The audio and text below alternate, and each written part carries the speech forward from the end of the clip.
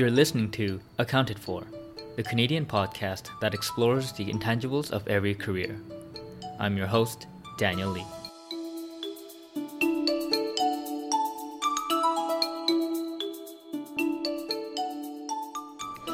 Hello. Hope you're all having a happy Wednesday. Today on the Accounted For podcast is Matt O'Leary. Matt is the Chief Partnership Officer at Carrot Rewards. Carrot Rewards is an app that helps people meet their personal health and fitness goals using kind of like a habit-based reward system. And it also kind of has a play and loyalty points as well. And Carrot Rewards is a Toronto-based company.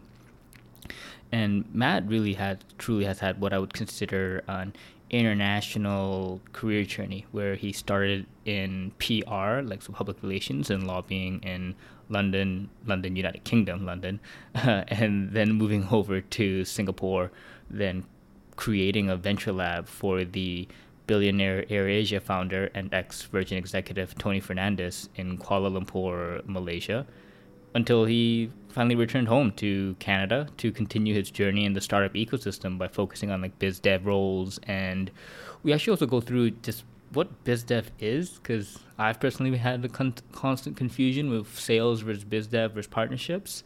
And so we talk about that. And we also talk about how his lobbying for international government organizations and his product management experience at AirAsia led to how he leads the partnership role at Carrot today. And this just seems like such a well planned out career path, but obviously this was not what Matt really had intended. And we just dig into his adventure today. So, take a break to listen to this awesome story of Matt O'Leary. And before I send you off to listen to the story, just wanted to remind you to support the podcast by rating it 5 stars on iTunes, and also if you could leave a positive, helpful review of how the podcast may have helped you and impacted your life in a positive way, that would definitely be helpful. And look forward to getting your name shouted out in a future episode. All right, thanks, and please enjoy the episode with Matt O'Leary.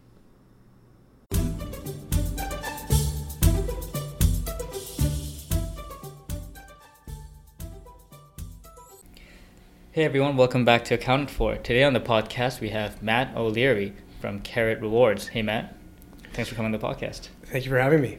Matt here is the Chief Partnership Officer at Carrot Rewards. And so Matt, to begin off, do you mind explaining to our listeners what Carrot Rewards does?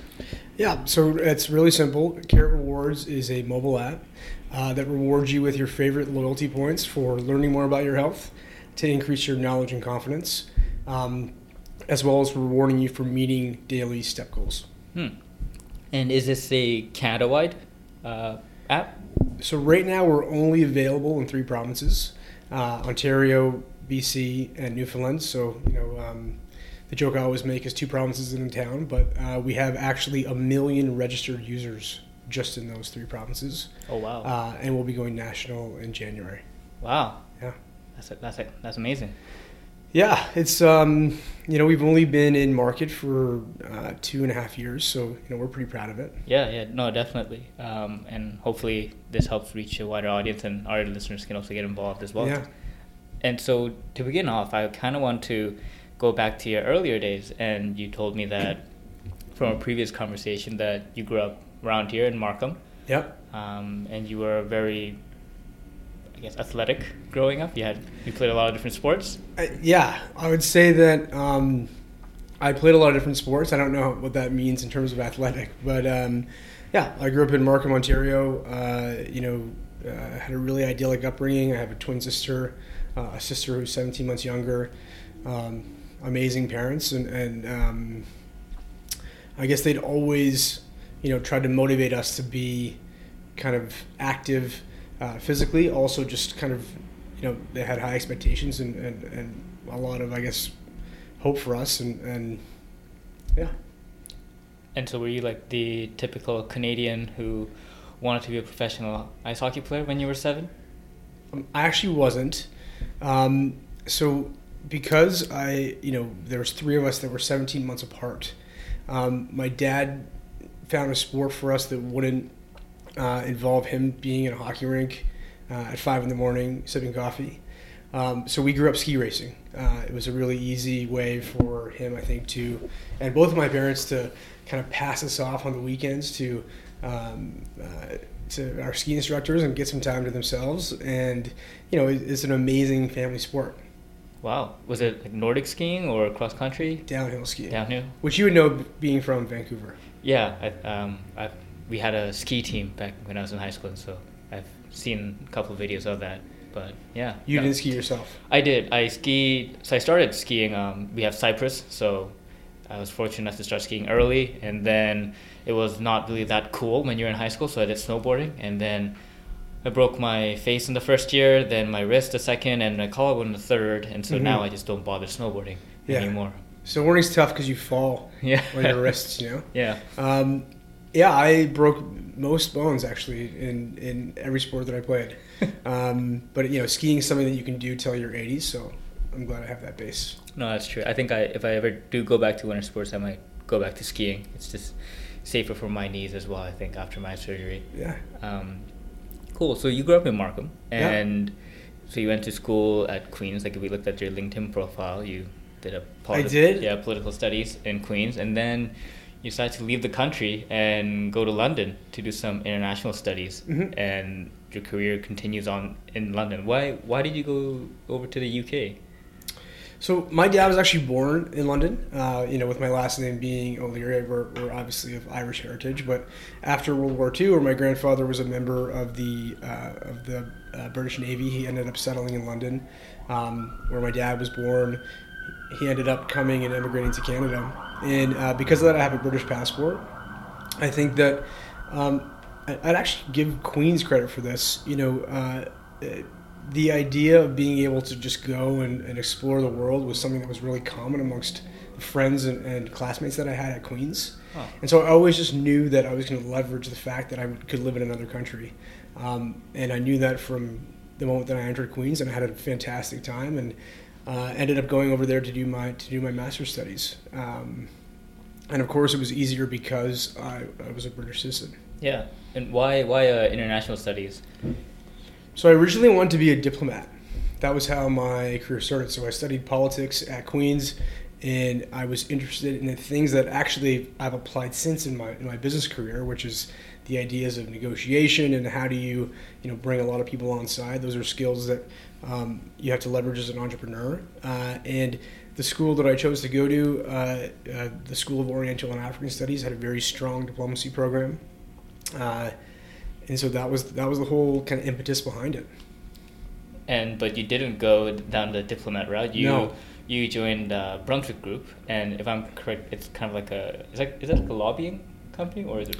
So they have a public affairs firm, portion of their business, but what they are is a strategic communications firm. So what they end up doing is that if you have a big cross-border M&A transaction, there are a lot of things that can affect the outcome of the deal. One of the biggest things is how the communications are done towards the analyst community on the capital market side, as well as the press. And so that's where the public affairs kind of government lobbying angle comes in. It was a really interesting firm, highly regarded in the UK. Have since massively expanding globally. But yeah, that was an interesting story how I ended up there, which was I did a summer in 2007 as a banking analyst at Standard Chartered Bank. Oh, so like investment banking. Yeah, that was, it was a time from 2003 to 2007 when, if you put on a half decent suit in London, you were going to get hired at a bank, and it was an incredibly frothy time in terms of a market to be in that, and then of course the bottom ended up coming out. And so the analyst program that I was in ended up not taking on any more students for that year. I was kind of stuck in London without a job and ended up answering this ad and got the job at Brunswick Group. Okay. What made you not want to pursue that diplomat route that you had so eagerly thought about? It's too slow.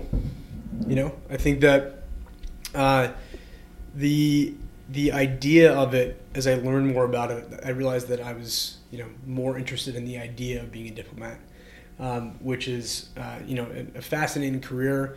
It's competitive to get into. You have to kind of pay your dues, and I was too impatient for all of that. I realized I was much more suited and more built towards a career in business. Yeah, so it's more the process of, I guess, the activities of a diplomat that interests you, not so much the title itself. Yeah, well, I mean, I think the title did too. You know, it's a prestigious job, and just being honest about it. And the activity piece really is that you're not having to use your brain that much. You are largely just communicating, and you know, regurgitating is the wrong word, but just communicating whatever you're told from your government. And I wanted to do something that was a bit more creative. And so you went to join a strategic communications firm, and you continued on. So it's relatively similar path. Like you joined another firm after that called Creed that does like public relations. So the firm I actually joined is a company called Gavin Anderson. We were then bought by a company called Creab. Oh, okay. Creab, yeah. Hard name. It is. It's Swedish. So it's a Swedish-based company that is the largest lobbying firm in the EU, so towards the European Parliament. And you know, that was a really fascinating company to join, especially at that time. It was the first time I'd ever been through and got to do that early in my career. You know, an acquisition kind of, and had to, you know, figure out how to integrate with our new owners. And that was a fascinating time. And what does a lobbyist do? Just like goes for really nice dinners, you know, lunch and coffee and networking. You know, it's what I was doing specifically at that time was really trying to understand how the press was influencing. We did a lot of crisis management. So the big project that I worked on at that time was there was a financial crisis in Europe, and we were representing the government of Portugal and their efforts to try to communicate to an international audience that they were, you know, doing well economically. And so coming up with the strategies about how they communicated their positions to the press, how they communicated towards the European Union, that's what we helped with. Were they in a good economical position? I mean, no, but I think that the whole idea of being able to, no one really was then, you know, in particular Portugal and Greece and Spain, but trying to help them craft their story, craft their narrative, was something that we did. Gotcha. And for these kind of public relations companies, where does your involvement and start, and is it, so you come in, I guess, during the crisis, and then do you just draft up like, you should say this, and then you leave it up to them after that? Yeah, well, I mean, I think with anybody at the level that we were certainly dealing at, so, you know, we had, that was the big project that I worked on, but we worked with, you know, companies there were FTSE 250 companies and their CEOs and their executive teams, and really, and I kind of will get to the point about how I thought about that position. It was interesting to have that kind of exposure, but you were just an advisor. So you could offer advice, but ultimately you weren't responsible for the execution of it. And the people who sat in those seats were the ones that were making the decisions. So they would take our advice and they would incorporate it. But they did not have, they were going to do whatever they wanted to, you know? And I always felt that being in an advisory service is, you know, it's a necessity, and there's many different types of advisors. But sitting in that role for about 4 years made me realize I wanted to be on the other side of the coin. I wanted to have more skin in the game. And did you realize that while you were in London, or was this when you now transitioned over to Singapore, now a new continent? I think I'd realized it really early on. You know, it's I think anybody wants to find meaning in their work, and people want to have agency over what they're doing. And the thing about advisory services that I realized at the time was that there was going to be a limit to where that could, you know, kind of net out, and how much influence you could actually have. And so I'd had that thought in London, but I also still had always known that I, you know, wanted to use a career to help me go and see the world. So, you know, that I think is always set up as a dichotomous thing, that, you know, you want to travel and go explore, or you want to settle down and have a career. And I always, from the outset, when I left Queen's and moved to London, saw that you could do both. You could build a career while also, getting to travel and explore and see the world. Mm-hmm. And London, we talked about how your father is English, and so he had a passport, and he's Irish, but he was born in England. Sorry, Irish, but born in England. He'll definitely want me to say that. My apologies. I actually went to a British school when I was in elementary school, so I was kind of educated in the Vancouver? Differences. No, in Hong Kong. So I was born in South Korea, then I moved to Hong Kong, but that was 1997, so the Brits just left, but I still attended a school that was run by the Brits there. So I think one teacher was from Scotland, one was from actually England, and so they kind of educated me in the difference because they'd have their internal squabbles.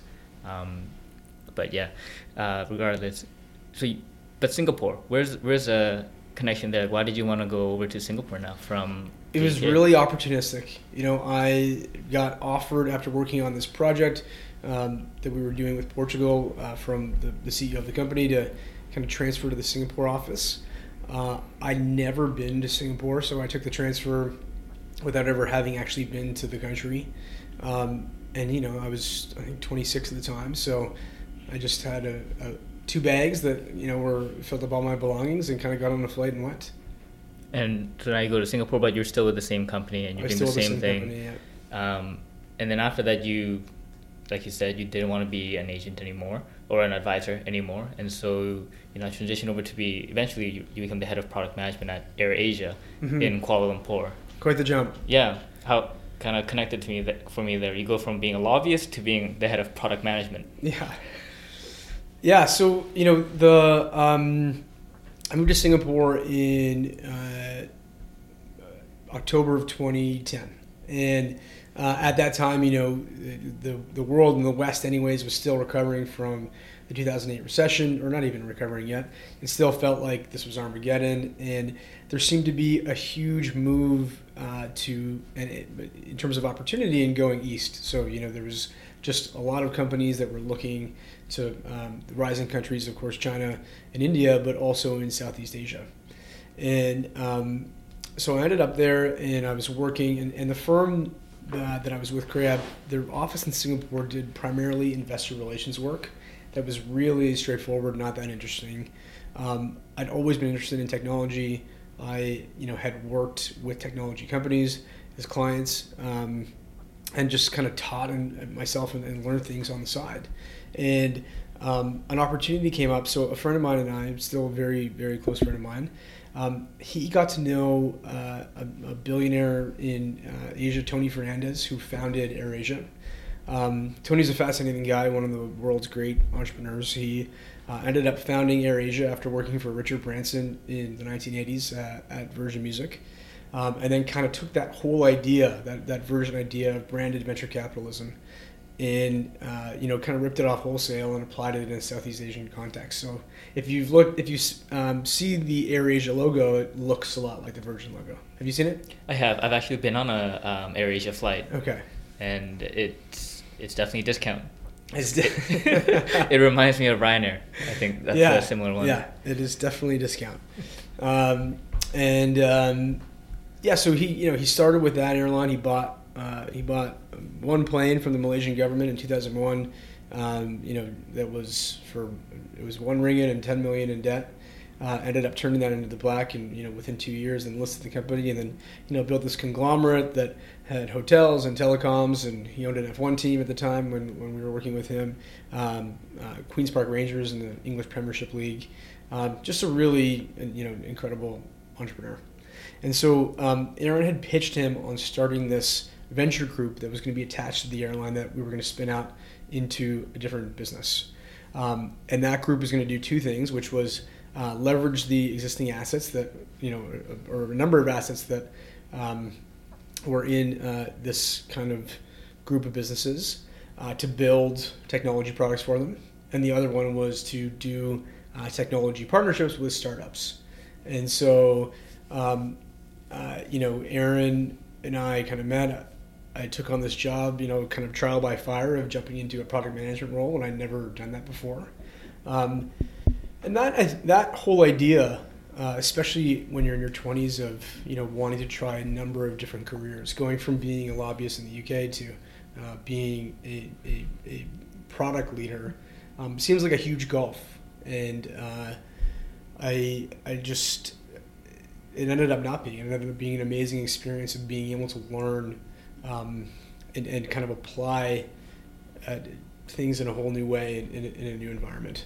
And how did the pitching process go? So Tony Fernandez has his AirAsia conglomerate, and so you and your friend Aaron did you guys just cold call him and set up a meeting? So Aaron actually worked at BlackBerry at the time, and Tony was a big client of BlackBerry's, and he managed the relationship. And Tony had this thing, and he still has it, where he really hires people for hunger and for motivation to learn. And it's not about aptitude. His thing that he always talked about is that you can see, the fire in someone's eyes or feel if they're passionate. And skills can be taught and skills can be learned, but that's something that's really hard to teach. Do you have somebody who has that kind of fire to grow and to learn? And so he took a swing on Aaron, and Aaron brought me into the fold, and it was an amazing 2 years. An amazing 2 years in the sense that we shared an apartment together in Kuala Lumpur. So I moved from Singapore to Kuala Lumpur. And Aaron was already in Kuala Lumpur at the time? Gotcha. Aaron was already in Kuala Lumpur at the time. I moved in with him and his girlfriend, so close living quarters, and it was everything that you think about when you think of a startup. We had a huge whiteboard in our living room. We'd wake up at 3 a.m. and be plotting things out, and it was a really incredible time. And I think this seems like a very relatively unique setup where you have a startup, but you essentially joined, I guess, a bigger conglomerate itself, and practically Tony's trusting you guys to create this big incubator lab like venture company. Yeah. And so he's just kind of funding you guys and saying, hey, here's a time limit, try to start it up and make it into business. Yeah, so that was really it. It was getting to be an entrepreneur with a lot of resources. Well, as you'd already mentioned, it is a budget airline, so this wasn't a ton of funds, and being cost conscious and frugal was one of the values of the airline, but it certainly was a great opportunity to be able to access a number of different businesses that kind of had a built-in client base for us to start from. And how was the build-up of the actual fund itself? Like, did you guys see success relatively quick? So we did. So what the biggest product that we built was the airline's booking engine, which had like 4 million downloads in Southeast Asia. Their mobile booking engine, sorry. I think did $100 million in bookings per year. I think that's dollars, not ringgit. And then we just kind of tried a bunch of other things. So the team ended up growing at the beginning from about 6 people into 30 people. We had a number of different projects going, none that really hit like that core one. But again, we were in an okay spot to do that because we had support from the mothership. Right. Mm-hmm. And this kind of like booking software that you guys built, like this mobile app that you guys built up, did it just come from a lot of different A/B testings? You guys just thought, okay, what can we do to help the airline, and what are all the different problems we could solve? So this would have been in 2012, and what you were seeing there at that time was an interesting thing where people were skipping the stage of owning a laptop, and they were skipping the web and they were jumping right to mobile. And at that time as well, BlackBerry still had a huge market penetration in Southeast Asia. iPhones were not that rare, but there weren't a ton of them, and then Android had a huge share of the market. And so being able to go to this kind of mobile first market and build a product just made sense to us. And so that was the one big thing that we built. We launched a couple other things that we had. We launched at the time it was when Groupon was taking off, so we launched a group booking website that absolutely flopped about how to take some of the leftover inventory from the airplane and offer these group deals. That didn't work. But it was an amazing experience to learn about how to run and build a product team, and how to learn how to kind of iterate that whole idea of the lean startup, which is building things quickly and testing them in market and getting real-time feedback. That was where I learned that, and that's a way of thinking that can affect a lot of areas of your life, which is this growth mindset about how you're constantly learning. Mm-hmm. And you don't have a technical background. You're not an No, engineer. I don't. And was Aaron the technical background? So he wasn't an engineer, he was a physicist. So he had a technical background, but he did not have a computer engineering background. Gotcha. So did you guys end up using the funds to really just focus on hiring a tech team So to build out the idea? Yeah, so we had like a budget, is the way to think about it, as opposed to funds. We had a CTO who's incredible. He actually ended up going on now to lead mobile at Grab Taxi, which is Southeast Asia's answer to Uber. Right, yeah. That was actually an interesting story. So they came to us and asked us to do a partnership when there was 5 of them in an office. This is a company now that is worth billions and billions of dollars, at least on paper. And they wanted to install their technology in taxis and be able to pick people up at the airport. And so we did this first partnership, and Aaron and I, considered, how we can invest, and ended up not doing it. And I think everybody has one of those stories about where you miss a big opportunity. But yeah, it's so there was actually an incredible team and an incredible amount of talent that we were able to find there, that we ended up turning into this this kind of ragtag group called so it was called AirAsia Tech and Innovation, and it was then spun out and became a company that still exists called Tune Labs. Tune Labs, Yeah. gotcha. And you didn't end up staying with that team. You ended up coming back to Toronto and ended up taking a position at Extreme Labs, which ended up getting bought up by Pivotal, and the role changed to more of it seems like a sales capacity. So how did that transpire? So my 4th job change already. Yeah, so we were lobbyists, and I think this is now back to, I guess, the home continent. You've been to 3 continents now, and now you decided to come home. Yeah, so I'd been gone at that point for almost 7.5 years. As I said at the beginning, you wouldn't think of it because I'd been moving farther and farther away from them, but I'm incredibly close with my family.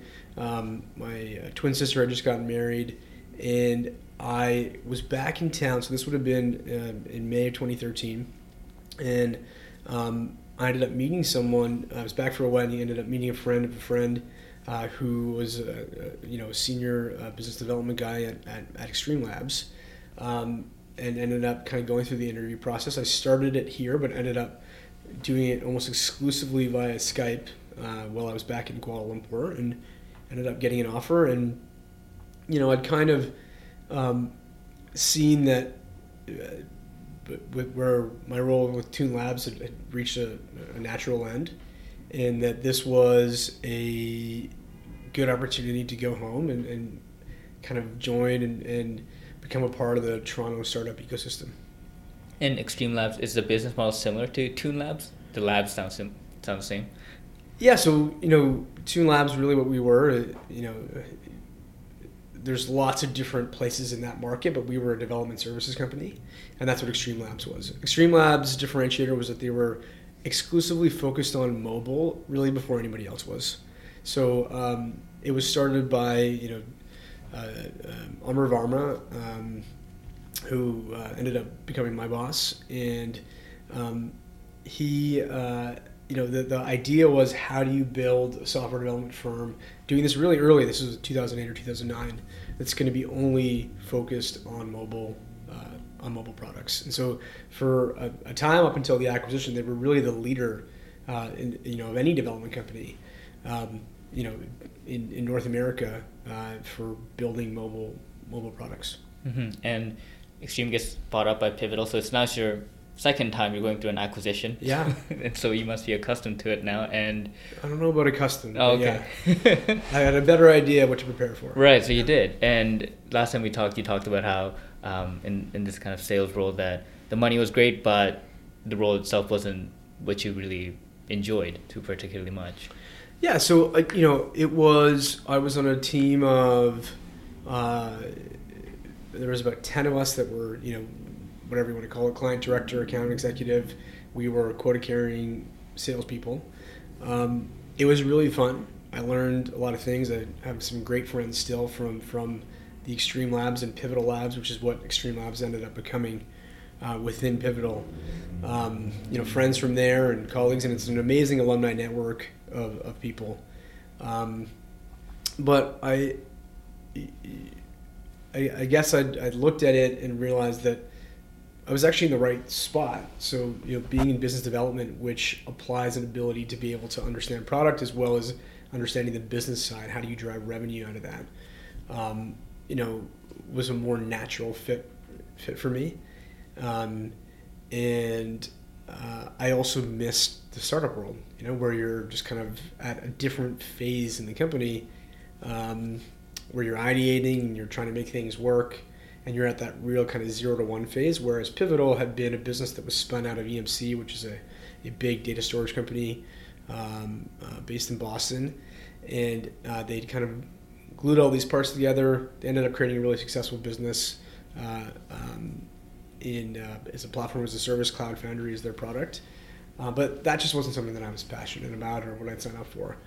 That was, there was aspects of the role where I learned a ton on, but I missed startups. Yeah, and we're seeing this continuous, iteration that you're making continuously small changes to perfect, the model. And now some were big changes, right? Guess. Yeah. Yeah, some were big enough changes where you made enough of a shift, and it seems that in the beginning there were the big changes, and now you've kind of found your groove. And so, as you stated, you had that inkling to go back to that startup world, and so you eventually left Pivotal to join a startup. Yeah. But in the similar position to lead up business development, before you eventually joined Carrot Rewards. So how'd that startup experience go? It was fine. It was, I knew that it was never going to be a long-term thing. The company doesn't exist anymore, as 90% of startups don't. I just, that first year that I was with Pivotal, I was spending, most weeks in New York, and the company was getting me to move there, and I'd been away for a really long time, and I'd just met and moved in with my now wife in Toronto, and so, I was not that interested in moving to New York. And so I ended up, leaving and kind of taking something on this was an incredibly early stage. I wouldn't even really be able to call it a company. It was kind of an ideation piece. And it was a good transition to kind of, get into the startup world and figure out where I wanted to be within it. Gotcha. And when you say ideation phase, so was this company pre any sort of funding whatsoever? There was a little bit of funding in the business, but definitely pre-revenue. Gotcha. And in a lot of ways, pre-product. What made you want to go into something that was that early? Were you sold by the idea itself or the team? I was sold by the idea. I was sold by the team. There was some people on that team who were great people. It wasn't in a space that I was that passionate about, and that's a normal thing. It was a big jump for me to go from where I was at Pivotal, which was a somewhat safe job, if not stressful, because you had targets to hit, to going and as I mentioned, getting back into that startup roots about how do you ideate, how do you think about where you're going to grow a company. It was probably just a little bit too early for me, to be honest. And how does Carrot come about now while you're in the startup? So Carrot was founded by a gentleman named Andreas Suvaliotis. He was our CEO and founder. And the way that he founded the company is that he'd sold a business that did something similar to Air Miles, which is a big Canadian loyalty points program.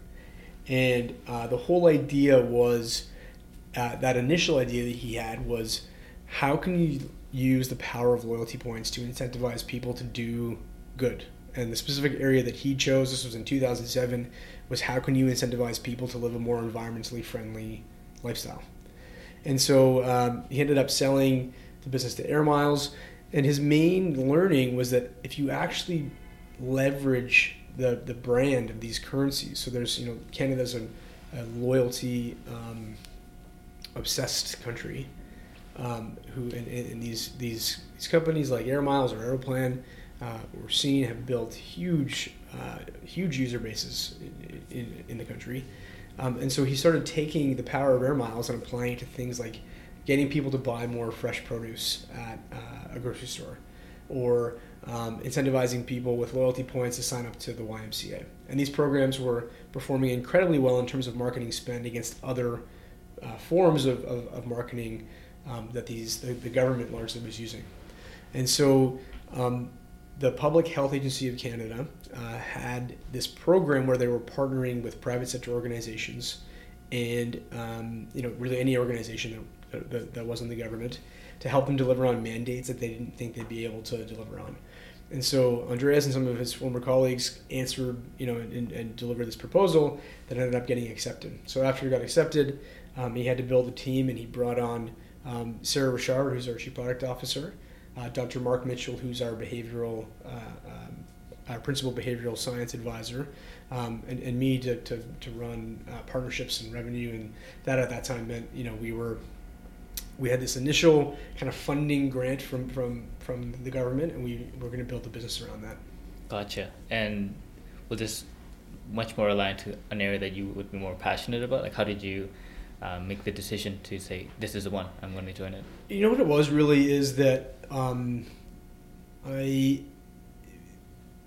think that everybody is, certainly of certain generations, is motivated by wanting to do some good in some way, shape, or form. And I think back to my earlier academic life, and you're trying to understand how, in what medium, in what way you're going to be able to do that. And I had always kind of come to the point that business is the best tool, the best means with which to have an impact. And just having this combine all of those things together, with the idea that more good meant more profit, and that we can build a company off of that, was really exciting. Yeah, I think I had a similar realization a few months ago. I think one book that was really helpful was Richard Branson's biography, Losing My Virginity. Mm-hmm.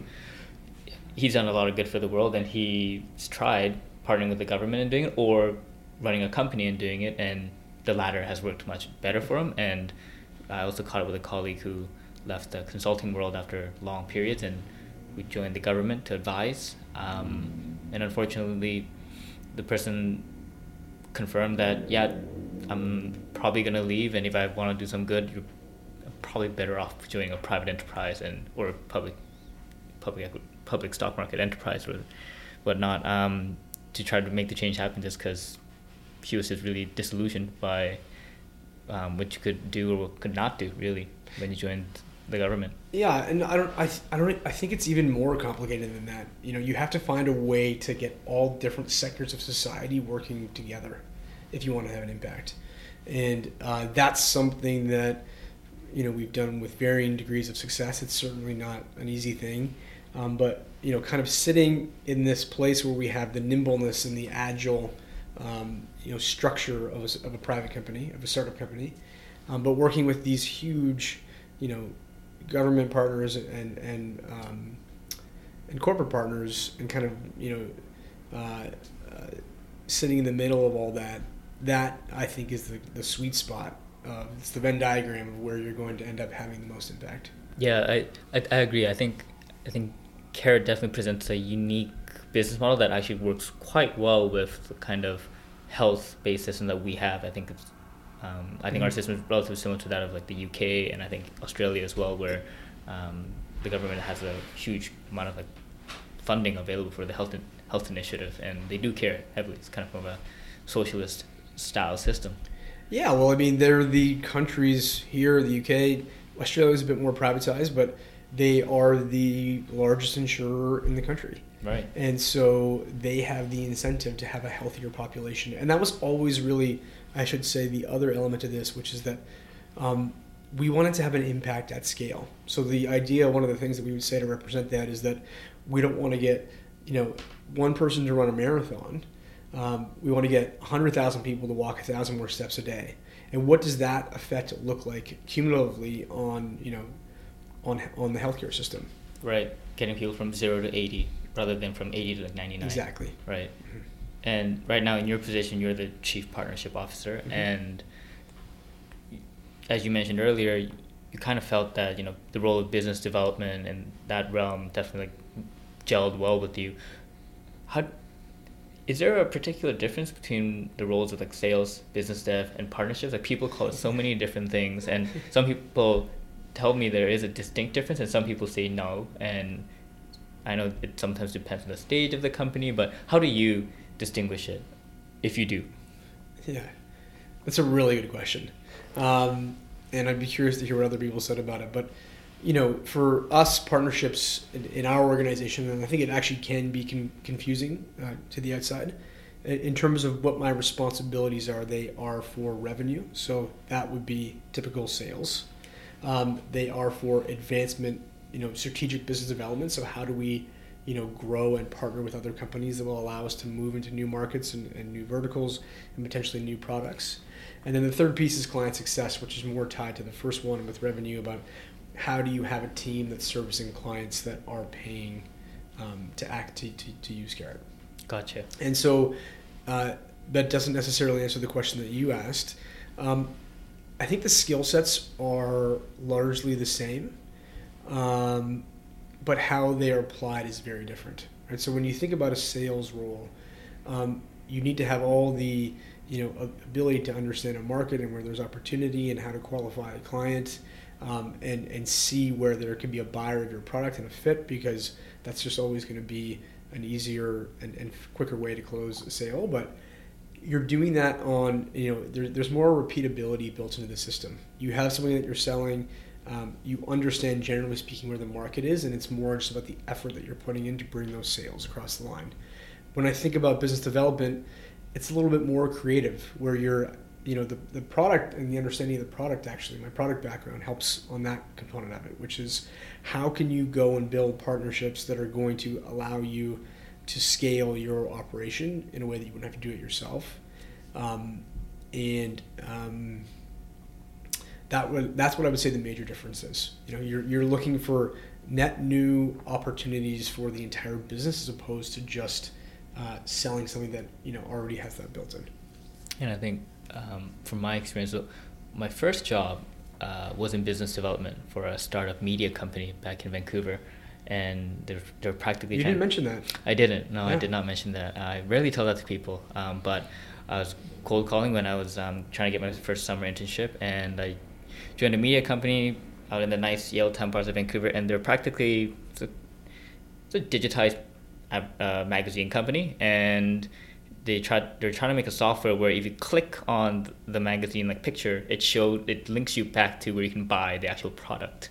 And I was in business development, and I did well. I got the most amount of partnerships compared to my peers, but I really hated it just because I just didn't think this was gonna go anywhere. And I found that was really. So you hated the product, or you hated what you were actually doing? The product, and I think that was the big thing where I still liked talking to a lot of different people constantly, but I just didn't even want to tell them to use this product just because I didn't think it was going to go anywhere. And I found that's a very important thing. Obviously, it's important to every part of the business, but I feel that when you're, especially in the front lines, as part of the revenue generation, that belief, I think, is, for me, materially much more important than if I was in an operational finance role, for example. And I think that's something that I realized when I was going through that role myself. Yeah, I mean, it comes back to, I think I already mentioned this here, but you're never going to be able to sell something that you don't believe in works, right? Or maybe you can, but you don't feel good about it. Yeah. And that's a really important thing that I've realized over time. It's another thing that I didn't like about advisory services, which is that you don't really pick and choose in advisory services, right? You're more of a gun for hire. So there were some companies or organizations that I worked with when I was in that role that I really enjoyed and really believed in, and there were other ones that I didn't, and that affected my ability to motivate myself to do that work. Yeah, and I think that's something a lot of people in consulting talk about too, where essentially we have to make the product sound good when we're selling it. And so sometimes I'll make a model, and based on my forecast, I don't think this project will make any money, but we have to make a 15% IRR. So that means, I guess, my input data was wrong. So I have to find better input data. Yeah. That stuff to me can be really soul-sucking, right? Yeah. Yeah. Yeah. No, definitely. And so for you, if in this kind of partnership business development role, what kind of activity puts you into like a state of flow? That level of just total immersion and engagement, where you just forget to eat, forget to just go to the bathroom, you're just in love with it. I really enjoy doing the research and prepping for meetings that we have identified where there's a new opportunity. And so, I'll put that in context. We have and will be launching in partnership with the NHS and Public Health England a care program in that country beginning in January 2019. It's a huge market. It's double the size of Canada, and about the size of Nova Scotia. And getting a, having to go and really learn something new and take what we've applied and apply it in a new market, doing that research and then taking all the data and thinking about how you're going to be able to add value and apply it in a place where you have a model that's worked, but you have to kind of tweak it so that it makes sense for the new partners. That puts me into a flow state. It's thinking about and solving really big, complex problems. I find it to be a chess, kind of like a chess game. It's how do you get us as a small, as a really small company, we're 35 people. We have worked with over, in Canada, 30 or 40 different government organizations in the last 2.5 years. So, plotting and mapping out how we got those organizations on board, that really big kind of problem solving stuff, that's the stuff that I love. And then if you could categorize your activities into kind of buckets, so it's like if we looked at a company and we saw the segments of their revenue, and you could allocate it based on like percentage of time you spend, how would it look? Like, for example, at my previous like hedge fund role, I'd say about 50% of my time is on researching, and that's like annual report reading, and then about 30% on management calls, talking to suppliers, customers, etc., and then about 15% just sitting down and just thinking, staring into the zone and trying to ideate my thoughts, and about 5% meetings. Yeah. How would you divvy it up? And I know obviously every day or every week could be different, but if you're looking at even a year span, how would it look? That would be so hard to quantify. And I would say that, especially over a year span, there's some, weeks, I would say at least half my day is in meetings, and it should be. Anybody who's a business development professional who's not out and talking to people in the market should maybe be doing something else. A lot of what you end up doing now is we've scaled. So when we started, there was kind of 4 of us in a shed, getting this going, and I was on my own figuring this out. I now have a team of 6 people that are focused on this. So how to create a high-performing team is something that I spend a lot of time thinking about. And then I really bucket. There's an amazing book, I don't know if we actually talked about this when I met you, called The Effective Executive. Yeah, we talked about it. Peter Drucker. It's a 50-year-old book. And the whole idea about where you're allocating your time to get the biggest impact, I spend a lot of time thinking about that. So, those things really are creating a high-performance team.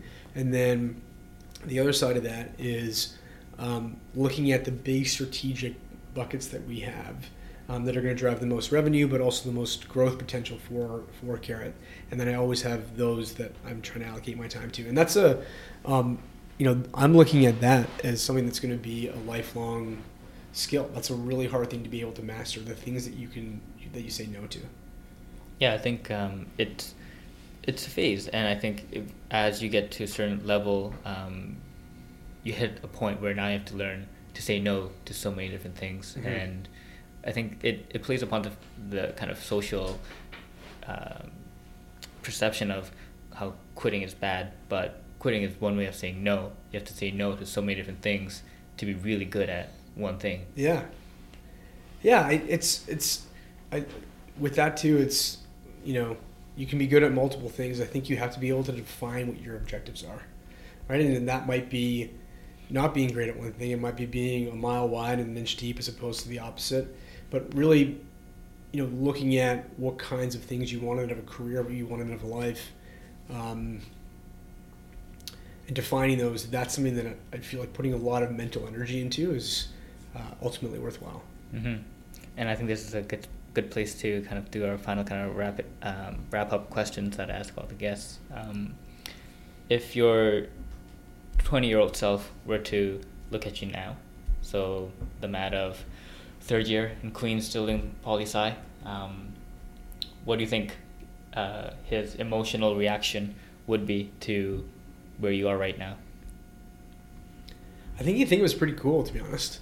You know, the one thing that I have now, where I'm at in my career currently, is that, and this has been a new thing, which is that you look at all these component parts of my many different careers and explorations, and at the time they made no sense, and there was a lot of moments where I had a lot of anxiety about, you know, how it was all going to kind of come together and made sense. And that's kind of manifested itself in Carrot. You know, it combines a mobile product background with a government relations or public affairs job, and all those different things are combine a lot of different learnings that have made me, you know, good in the role that I'm in now. And I would say that wasn't always the case, being able to see what that looked like.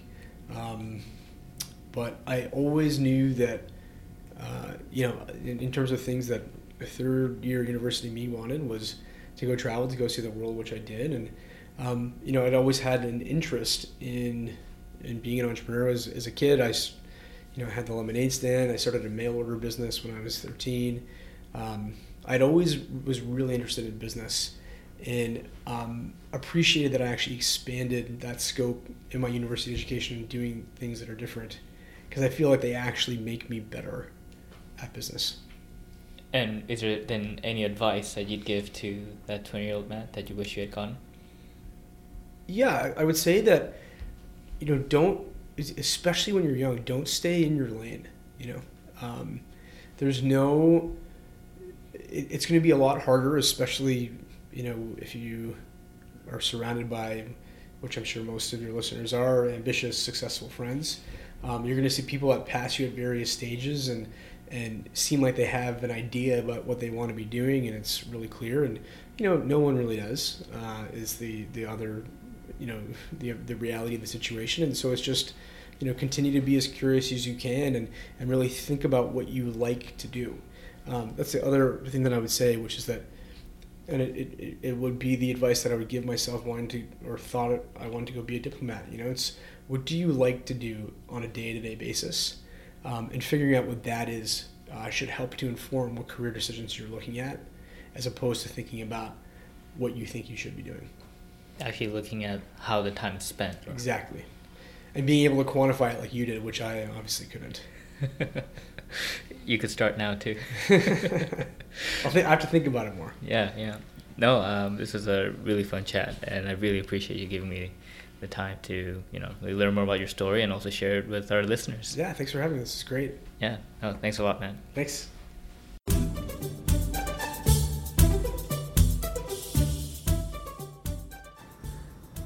So thanks for listening to the podcast. If you enjoyed what you heard, please check out other episodes, and don't forget to subscribe to stay up to date for the future episodes. Also, I would really appreciate it if you would leave a review on iTunes, Google Play, or Stitcher, whichever is applicable to you. To see past episodes, you can go to oldmandan.com/podcasts.